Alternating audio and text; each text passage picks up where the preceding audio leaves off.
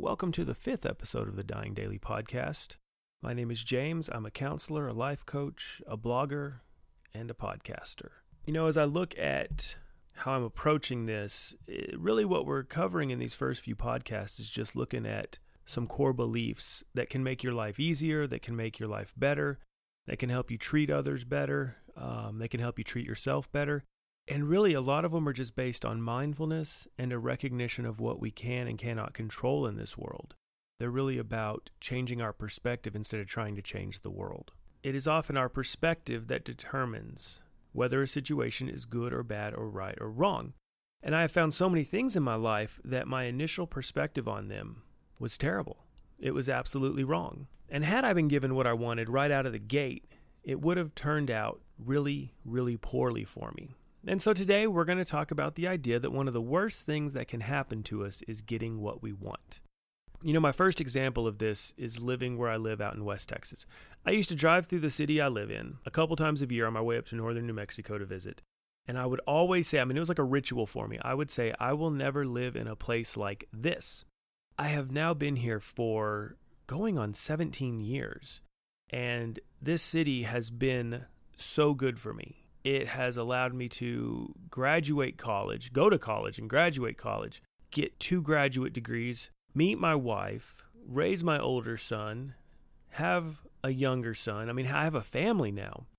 I have a house that I like, and I have my own business, and I love going to work every day. I love everything about my life, and all of this came to pass out here in West Texas where I swore I'd never live. Had I been given my way, I would have stayed down in Austin and I would have kept doing the same things, and I would honestly be dead or in prison or just living a marginal existence. That's really where I was headed. I was just a moron who didn't get it. I had this just submerged consciousness. And if you had me make a list of the places that was likely to change, West Texas would not have been on it. This just isn't a place where you anticipate that. Yet it happened. So I look back and I just kind of shudder to think what would have happened if I had gotten my way and I had been able to stay down in Central Texas.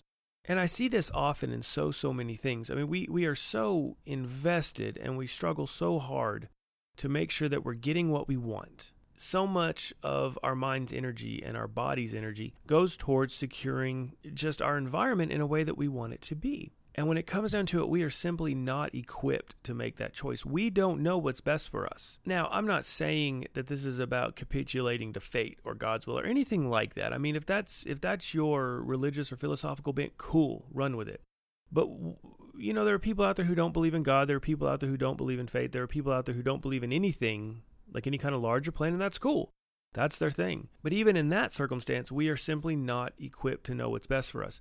You hear stories all the time about somebody who, was on their way to see a movie or they were on their way to a concert and something comes up where they don't get to go and there's a tragedy or a disaster and they're not in it because they weren't there. There are so many moving parts in life that it's insane for us to think that we can lay things out in the way that is best for us or best for the people that we love. And an acceptance of this really makes things a lot easier.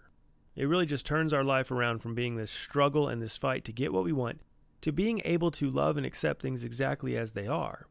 It helps us cultivate equanimity in the face of strife and chaos and in the face of the mind just going crazy because it's not getting what it wants. So how do we actually practice this? One of my favorite concepts, the first place I saw it, I want to say was maybe Ryan Holiday's The Obstacle is the Way. I might be wrong. But that's where I have it centered. But is the concept of amor fati, and it's from Nietzsche, and he talks about embracing things exactly as they are, wishing that nothing was different in the future, going forward, going back, in the present, just embracing things exactly as they are, not wishing they were different, understanding that they could never be different, that this is the way it is, and that really turns everything around. It shifts our focus from what we want, from I want this, I want that, I want this, I want that, and just clutching all the time to embracing the present as it is. And this is made easier if we really can wrap our heads around the fact that we don't have any business being able to plan out our lives completely in advance.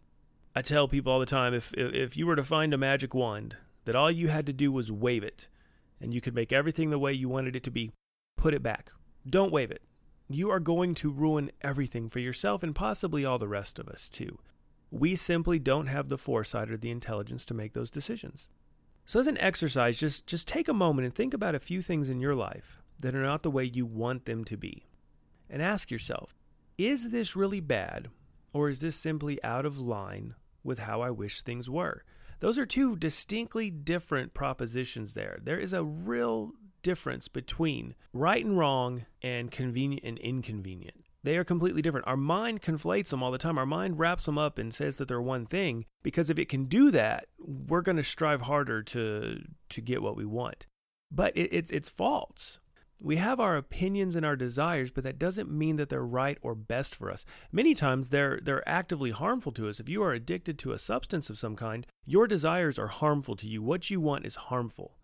If you have really bad eating habits, what you want is harmful. If you are addicted to technology, what you want is harmful to you. It's your mind trying to meet a need, but it does everything in the short term. It's about making sure that we're okay right here and right now. And that is a terrible way to live your life. So do that. Do the experiment.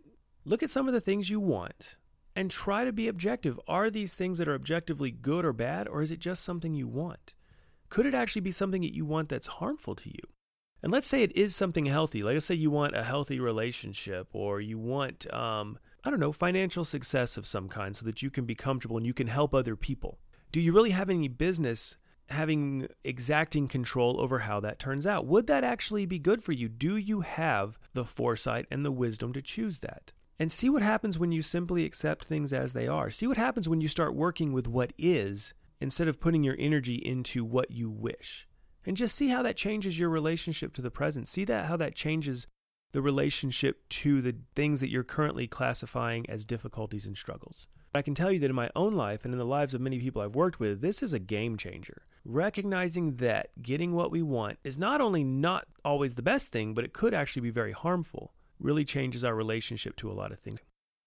So for the next few weeks, entertain the idea that getting what you want is not necessarily a good thing. See if you can embrace the things around you exactly as they are.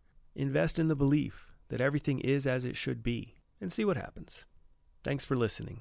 Take care.